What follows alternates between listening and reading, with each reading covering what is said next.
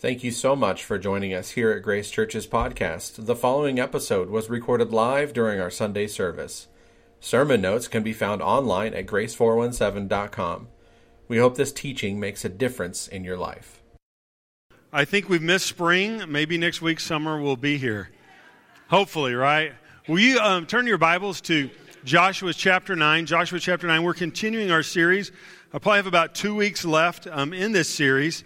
And I'm just so thankful for what God has done as we've just walked through this account, as we've called, Be Strong and Courageous, as we are identifying with the people of Israel as they are moving in and possessing and taking all the promises that God has given to them and really moving forward in what He has intended for them. And the application for that in our lives is that as we walk as they were instructed to walk in the fear of the Lord, walk according to the counsel of the Lord, a walk in relationship with Him, that as we do that, that we will experience Him fully and be able to fulfill the call, the destiny, the inheritance, the future that God has for us. And the thing that we can identify with them so much is that their journey is kind of like this, right? They were successful at Jericho, and then they had Ai, and then they were successful at Ai, and then today we come to another dip in the road. And I think the reason that we can identify with them so well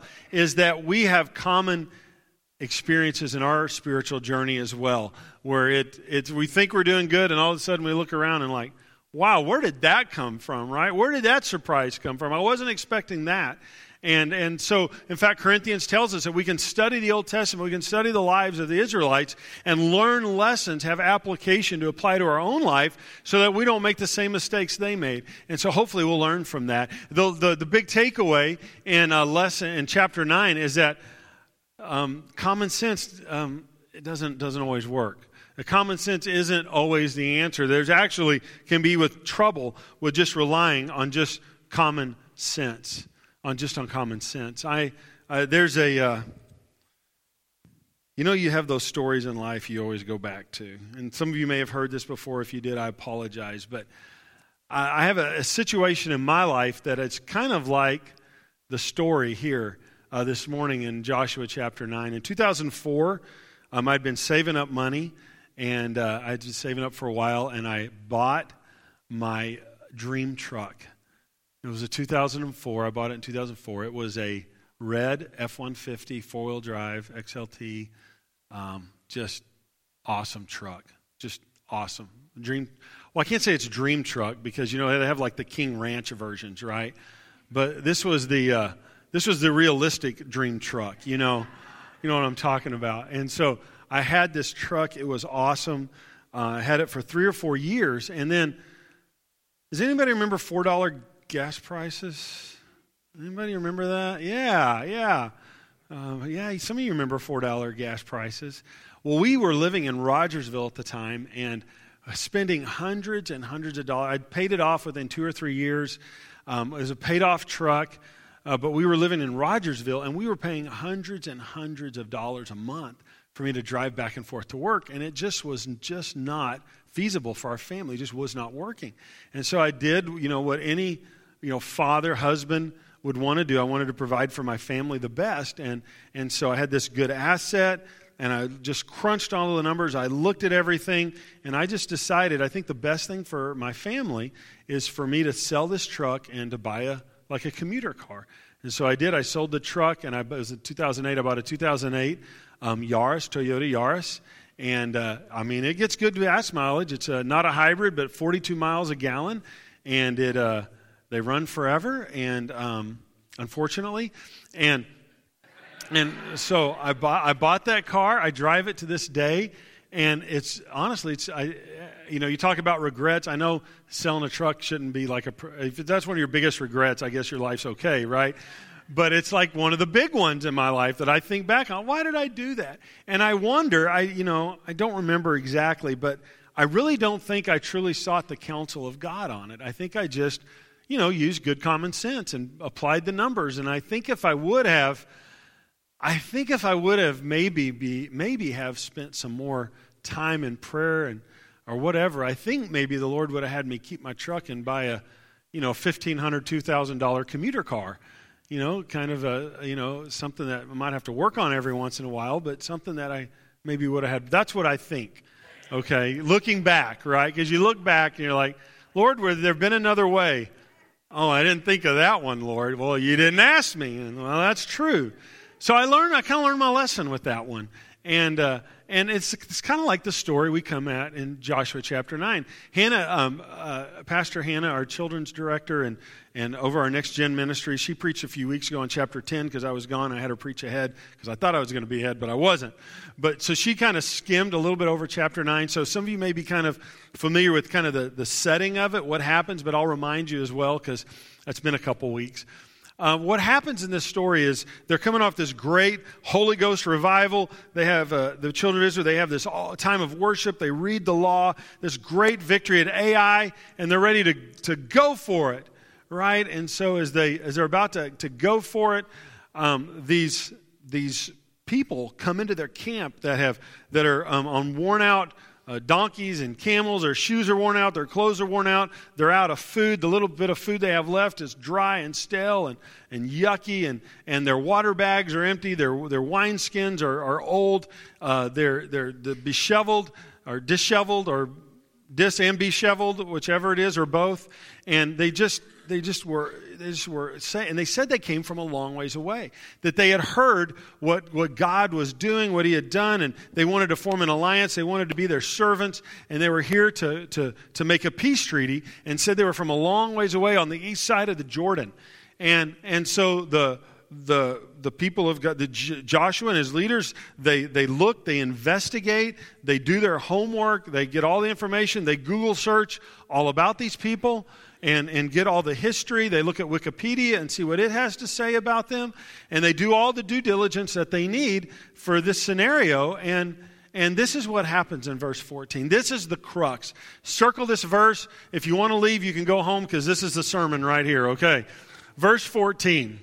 The Israelites sampled their provisions, so they checked all that information, but did not inquire of the Lord. They did their homework. They made the best decision they knew how, but they did not inquire of the Lord. They didn't ask of the Lord. Guys, that's our takeaway right there. That's our takeaway this morning as a people of God, that we have to be more than just naturally led, that we have to be more than just the resources that we're able to get from life experience and our thinking ability, that there's a supernatural way to live as we seek in the presence of God. We seek his wisdom, we seek his direction, we seek his will of what he wants, that he will lead us in ways, as I read in Psalm 23, he'll lead us in paths of righteousness. Another translation of that says he'll lead us in the right path. He's our shepherd, and the word tells us that his sheep know his voice. But we have to be willing to ask. We have to be willing to seek him and to stop and to listen. And don't we make so many decisions every day, don't we? Like the pace of life is so fast. There's so many things coming at us. And so it requires us walking in the Spirit of God, walking in such a way that we can simply say, Lord, what do you want me to do? What's your thoughts on this? How do you want this? And he leads us. And for me, it's not with audible voices. I've never heard the audible voice of the Lord. But for me, it's this sensing that I get. Sometimes you can look at in the Word and it's very clear. But how many know not everything we need is like exact? You can't just look up a chapter and verse on it, right? Like we really need the leading of the Holy Spirit. That's why he infills us. He infills us to lead us and to guide us. And so it's this sensing, it's this understanding, it's this, I sense that, Lord. This is really what I sense you're saying, or saying to do or not to do. And sometimes you feel like a restriction, like, I don't know why. It doesn't make sense. I don't understand it. We've done that with our kids before. They'll ask to do something. They're like, I just don't feel good about it. I can't give you a reason. I can't tell you why. I just don't feel like you should do that. And our kids have trusted us that, okay, that's all right. And sometimes you do that. Just a sensing of the Lord, a warning, or a go for it of, this is of the Lord. And so I think we can get so busy and so carried on in our life that we cannot stop and really inquire of the Lord. And that's what happened. So they didn't inquire of the Lord, and they made a covenant, they made a treaty with the Gibeonites, and they said that there would be this alliance. And watch out for 3 days in Scripture, because there's always a revelation. Something, if you see 3 days, something big is going to happen. And 3 days later, sure enough, they found out they were actually just from a few miles up the road. Just a few miles up the road. And so they were deceived. And so then they start marching. The army starts marching. 3 days later, they get there, and they're ready to take them. And the children of Israel are like, let's go, let's do it. And Joshua's like, we can't. We made a covenant with them. We have this treaty with them. They're like, what? What are you thinking? Like, no, we got to take them. He's like, no, we have our honor before the Lord. We've made a commitment. We have to keep it, right? And as we say in the Ozarks, come hell or high water, we got to do what we said that we would do. And so they keep the commitment, and they let them live, but they have them be lumberjacks and water haulers. That's another Ozark term, water haulers. They let them be lumberjacks and water haulers in the house of the Lord. And so that's our story. That's if you read chapter 9, and for your fusion groups, there's questions on the app for you to discuss. Read chapter 9 before your fusion group. It'll help you.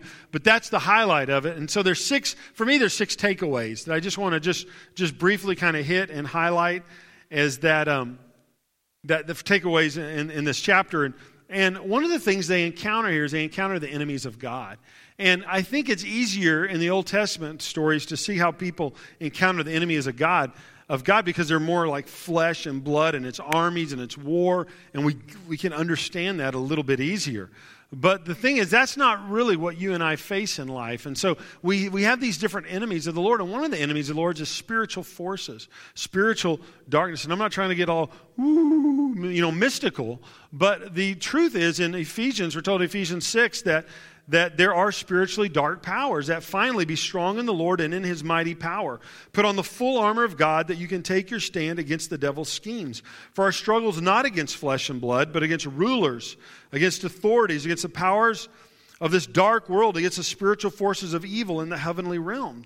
And so we often, when we think of an enemy, a face could come to our mind, but that's not the reality. The reality is it's spiritual, and that we have to address it spiritually first. And that's how issues are resolved against the enemies of the Lord. And the deal is that as His children, we're the target of the enemies of God. And so Charles Spurgeon, a very famous pastor from England in the 1800s, said this. He said, you're either a missionary or you're an imposter. So as a believer, he said, you're either a missionary or you're either an imposter. Either you're on mission for the Lord. As the Lord has told us, that we are here to destroy works of darkness. We're here to advance the kingdom of God. And as we advance the kingdom of God by loving, by serving, by driving back demonic forces, by delivering people, by justice, by mercy, by all kinds of that, by prayer, all the things that we do as believers, the life that we live, as we drive back forces of darkness, you can guarantee there will be pushback. Like it will happen in your life as you're pursuing God and you're following Him. So we don't walk in fear. We're not afraid, but there's a reality that we walk in that there's this two-sided aspect of overcoming with the power of God, right? But also with the wisdom of God, with the counsel of God. And the people of Israel, they understood the power of God. They understood routing their enemies, but they were missing was the wisdom or the counsel of God. And both of those things are what help us to overcome spiritual enemies in our life that we face. But not only do we experience spiritual enemies, sometimes those actually, although we don't wrestle with flesh and blood, there's actually people that work against us. And we see in the Bible, we see people who are unbelievers who actually work against the purposes of God. And maybe you've seen this at school. Maybe you've experienced this at work, maybe through bullying or through just situations where you'll see an actual person that you can tell, if you're not deceived, that is actually working against you and working against what God's trying to do. Have anybody here ever experienced that? Yeah, I have. And so maybe, I've seen this over and over where a person who loves the Lord, somebody else, a single person, somebody else will come in their life, or if they're married, it's even even worse, but there'll be a person who comes in and they're not following the Lord, and they'll begin dating them, and then you'll see the trajectory of their life just totally goes off from what God had intended. I'm telling you, that person was sent not from God, to take that person off track. I've seen people's lives go off track by changing jobs. It doesn't mean you don't change jobs. It means you inquire of the Lord as to what He wants.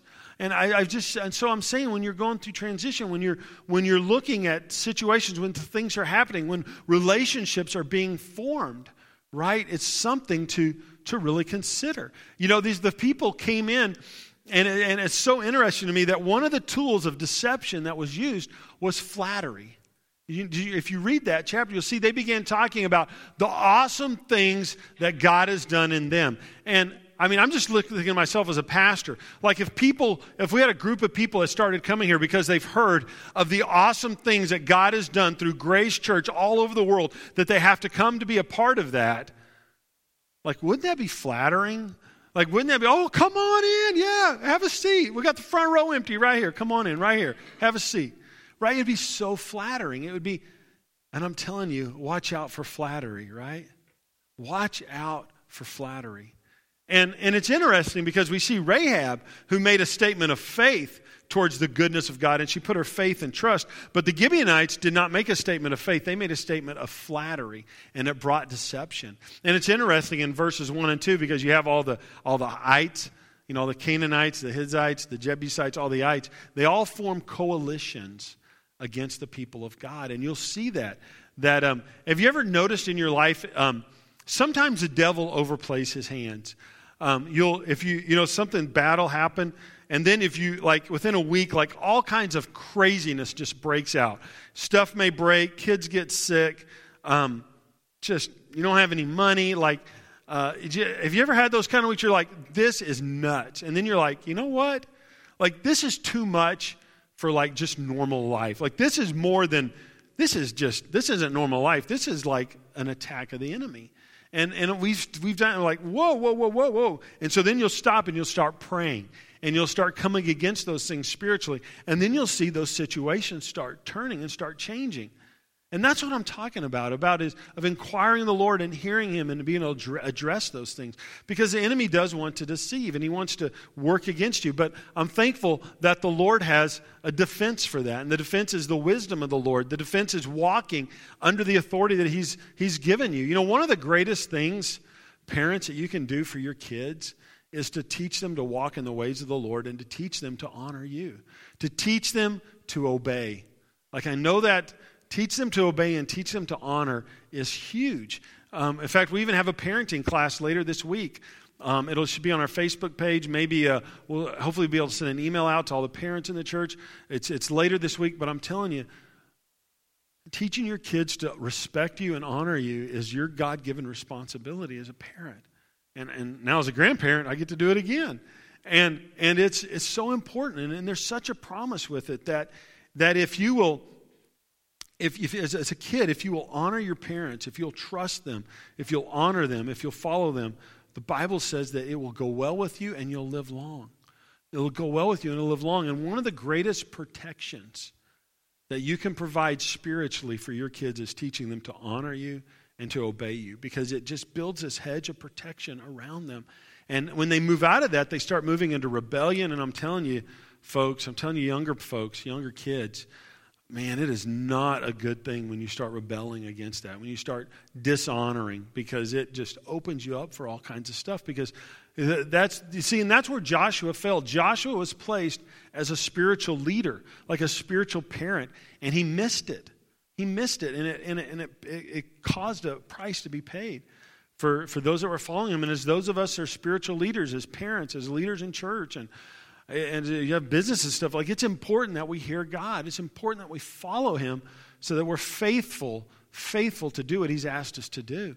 And so as we look at this, what it leaves us with is the importance of having and understanding the wisdom of God, of really knowing what the wisdom of God is, because we really need to ask Him. So that's the fourth point. If you go in your notes, point number 4, as a people of God, we need wisdom from God.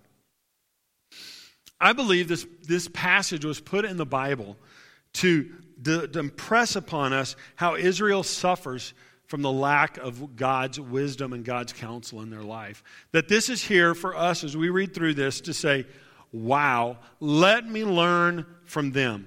Let me not make the same mistake again in my life. Let me learn from them. So have you guys, again, another truck illustration. Have you guys seen on TV where they have the commercials where they have two trucks and they'll be seeing who can pull the largest payload, the furthest and the fastest, right?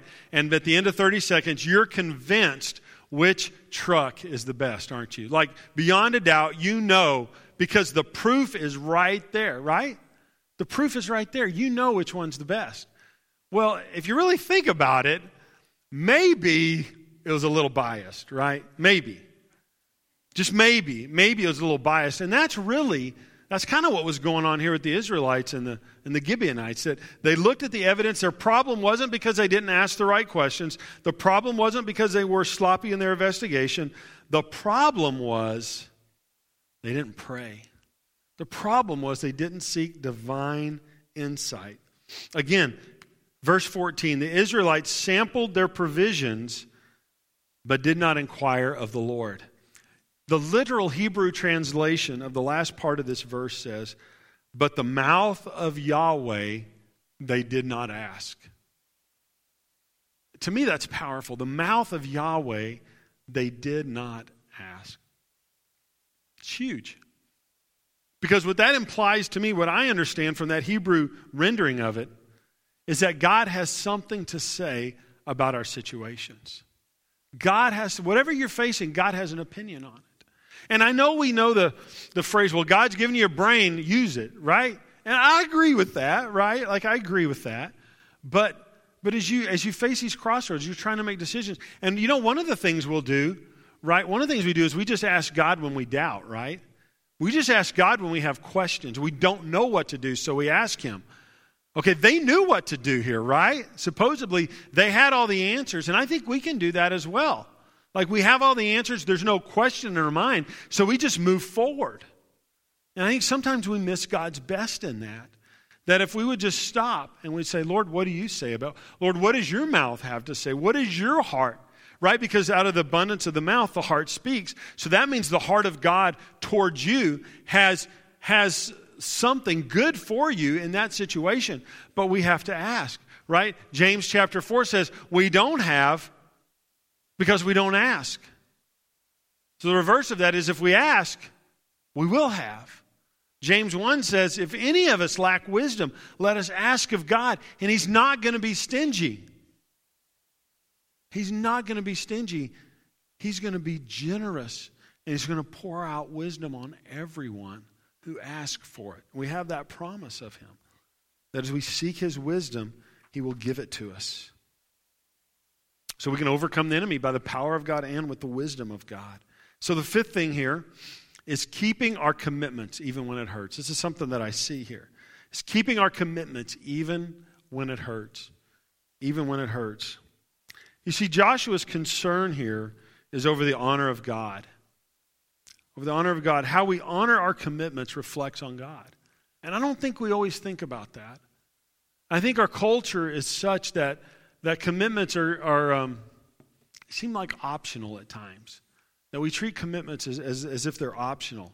But that's just not the reality of what we see in Scripture. Let me read verses 18 through 20 to you.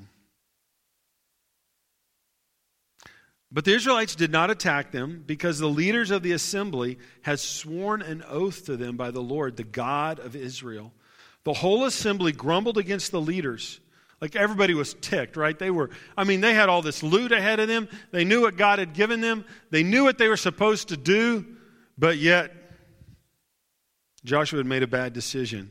So they all were grumbling. They were upset. He said, we've given... And this is the leaders gave this answer. We've given them our oath by the Lord, the God of Israel, and we cannot touch them now. This is what we will do to them. We will let them live so that wrath will not fall on us for breaking the oath we swore to them. They're going to keep their word no matter what. No matter what. You see, I think that the people following Joshua, the people of Israel, would think something like this, and I think some of us here might have the same thought, that because that covenant was established in deception or deceit, therefore it made it invalid. And they wouldn't be binding to it. Does that make logical sense? Like, well, they were lying. Like, that was a false contract. That was a false covenant. The deal is there's a difference between a contract and a covenant. And so they made this covenant, this promise before God. And their issue was over the honor of God, that they knew that if they didn't keep the word that they said they would, that it would look bad upon their God and would tell all the nations that this God couldn't be trusted. That this God couldn't be trusted. And that was more important than anything else. And so one of the things I think we have to do is just look at our life and say, am I a person that keeps commitments? Am I a person, is my yes a yes, and is my no a no? Am I that kind of person? And I'm going to use an illustration. I don't mean this to like guilt trip anybody. Trust me, I'm not a guilt. Guilt is a short motivator, okay? So I don't do guilt. I don't do that. But I can be honest with you, I'm surprised by the number of times ministry leaders in our church tell me about the number of times people don't show up to serve when they're scheduled to serve. They just don't show up. And I just like, it blows my mind. I'm like, no, there's no way. I can't believe it. Because I know we're not that kind of people. But I think it's part of our culture. And if we're not careful, our culture can seep in, right? Can seep in and can work against us. And we can begin to think like that. In fact, even one of the points I skipped earlier, I'll just hit real quick, is that I wouldn't call us enemies of God, but the Bible does say that as you are, I believe it's in James, that as you that if you become friends with the world, if you begin taking on the concepts, the culture, the thought process, the thinking of the world, become a friend of the world, you actually become an enemy of God. And what I really think the application of that is that you begin to work against the things God's working on. And have you ever seen that in life? Have you seen it in church, seen it in business? People you'd say love the Lord are actually working against what God's trying to do. And in that context in James, usually it's how they're treating each other is the indication of that, of how is there love, is there cooperation, is there serving, are they putting others before themselves, right? Because that's opposite of how our world works. But we want to be people who are advancing the kingdom of God, not resisting the agenda of God. And so we want to be people who keep our words. Psalm 15, verse 4 says, read the whole Psalm 15. It's great before your fusion group. I love it. Because it starts with the question, Lord, who may dwell in your sacred tent, or the tabernacle, where he was housed in the presence of God before the temple, and then before he ascended into heaven and then sent us the Holy Spirit to abide within us. Lord, who may dwell in your presence, or who may live on your holy mountain? Verse 4 says, who keeps an oath even when it hurts and does not change his mind. Who keeps an oath even when it hurts and doesn't change his mind. Sometimes, and this is what I've written down, sometimes we're called to live obediently amidst the results of our mistakes. Sometimes we're called to live obediently in the midst of the results of our mistakes, right? Like driving a Yaris to 180,000 miles. You live obediently in the results of your mistakes, right? Have you ever bought something on credit, right? And then about 3 weeks later, you're like, oh man, why did I do that? That's not near as great as it was 3 weeks ago, right? But if you're a person of commitment, you pay that. You do that. I'm going to tell a story. Cindy Burks, would you please forgive me for telling a story about you and using you as an illustration? I'm so sorry. I could do it first service without you here. I'm making it worse, aren't I? I'm sorry. I know you hate this, but it's such a great story. So I've known Cindy for 25 years, so I count on her goodness of heart and her forgiveness. Well, Cindy is affectionately known around the church as the sucker lady because she always gives kids suckers. If you've had a child here, a grandchild here between the ages of 3 and 5, they leave class with one of her suckers. And Cindy is the most popular person in the whole entire church because every kid that's ever grown up loves Cindy because she is invested in their lives for years. And she's taught all of our kids. In a few years, when our grandson Bear is able to come home and see us, when he's visiting, he'll get a sucker from the sucker lady as well, and he will love her just as much as we all do. But she is an example. Cindy, you are an example of somebody that keeps your word. And I remember, I don't mean to embarrass you, I remember this was probably 10 years ago. I was here working really, really late on a Saturday night. It was probably midnight. And for a number of years, Cindy cleaned all the toilets in the church every Saturday. So when we came in before church, we'd all have clean toilets to use. Because, somebody has to clean toilets, right? We don't always think about that. But everything that, somebody does, everything that's done.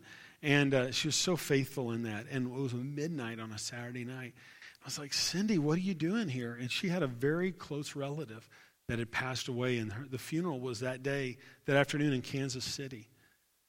And instead of staying there with her family, instead of doing all that, she left and came back here and cleaned the toilets so that you would have clean toilets on Sunday morning, and was here to teach your kids and your grandkids on Sunday morning. And I was like, Cindy, you didn't have to do that. Like, we could have figured out something else. She's like, no, it's my responsibility. That's my commitment. This is what I said I'm going to do. I'm going to do it. And am I like that? Are you? That was a gut check for me probably 10 years ago. And you are a great lesson to me, Cindy, is when I sometimes don't want to keep commitments, I think of you cleaning toilets at midnight on a Saturday night. And I'm like, I can do this. I can do. One of the speakers, you know what, let's just give it up for Cindy. I'm going to embarrass her even more. We love you, Cindy. I love you. One of the speakers, ladies, in May, we're doing a pink simulcast. Awesome speakers. It's a Friday and Saturday. Be sure to register. You're going to love it. One of the speakers is Bob Goff. He's spoken at some of our Foursquare International conventions, and he tells a story about how he was scheduled to speak in Northern California, I think in the city of Redding. So he was speaking at a church in Redding scheduled on Sunday morning, and then that night, or then the next day, on Monday morning, he was scheduled to speak in Southern California, right? And so he has these two events, and so he goes to Redding. He's there on Sunday morning. He realizes his mistake in that he is actually scheduled to speak that night instead of the morning, but his flight is in the afternoon. And so he keeps his commitment. He speaks that evening. He finishes about 10 o'clock, and he has to speak the next morning, I think at 9 or 10 o'clock in far Southern California. Right? What is he going to do? He can't get a flight. What would you do? Right? What would you do in that situation? Well, what he does is he hires an Uber driver to drive him the 10 hours from Northern California to Southern California, right? So they're driving through the night. They're about halfway there, and he realizes that the Uber driver is more tired than he is. So he offers to drive the Uber driver and his car all the way to Southern California. So he gets to Southern California just minutes before he's supposed to speak. The Uber driver charges him $950 for him to drive himself in his car all the way to Southern California. And then he gets up and he delivers his message and he speaks to that group of people on Monday morning. And I read that and I was like, wow. What personal sacrifice was that? What commitment? Like, would you have done that? Would I have done that? Because there's legitimate ways out of it, right? But no, he was a kind of person. He's an attorney. He's a human rights advocate. He's a speaker. He's the kind of person who kept his commitment, regardless of what it cost him. And, I want to be that kind of person. Because I'll make mistakes. But even when they're not mistakes, even when they're good commitments, I want to be the kind of person that can be counted on to be faithful. And the very last thing is God's grace. I see God's grace displayed among the Gibeonites. I see His grace displayed upon them. Because as we progress through this journey with the people of Israel possessing all that God has for them, this is the third response that we've seen. The first response was from Rahab the harlot, who declared her faith in the Lord, who trusted in the Lord, who and her family were saved. So we see somebody who submitted to God, right? And then we see in Ai, and we'll see in the future for numbers of chapters, people who resist, who come up against the God of Israel, who work to attack, to destroy the people of God, who work that way. And that's the other response. This response is very unique. This is not a response of faith. But it's also not a response of hostility. It is a response of deception. But it's interesting because the reason that they work this angle is because of what they've heard of God and of the character of God and of who God is. And even though they didn't approach it right, even though they didn't take the right approach, it's interesting, God still honored the commitment of Joshua. He still honored it. And the jobs they were given were, hauling wood and hauling water to the temple of the Lord were roles that actually position them in such a place to be able to receive from God. And so it's interesting that later we see the tabernacle, as it's moving, we see it being hosted in Gibeon. That the presence of God was there in Gibeon. Maybe it was because that's where all the workers were, I don't know.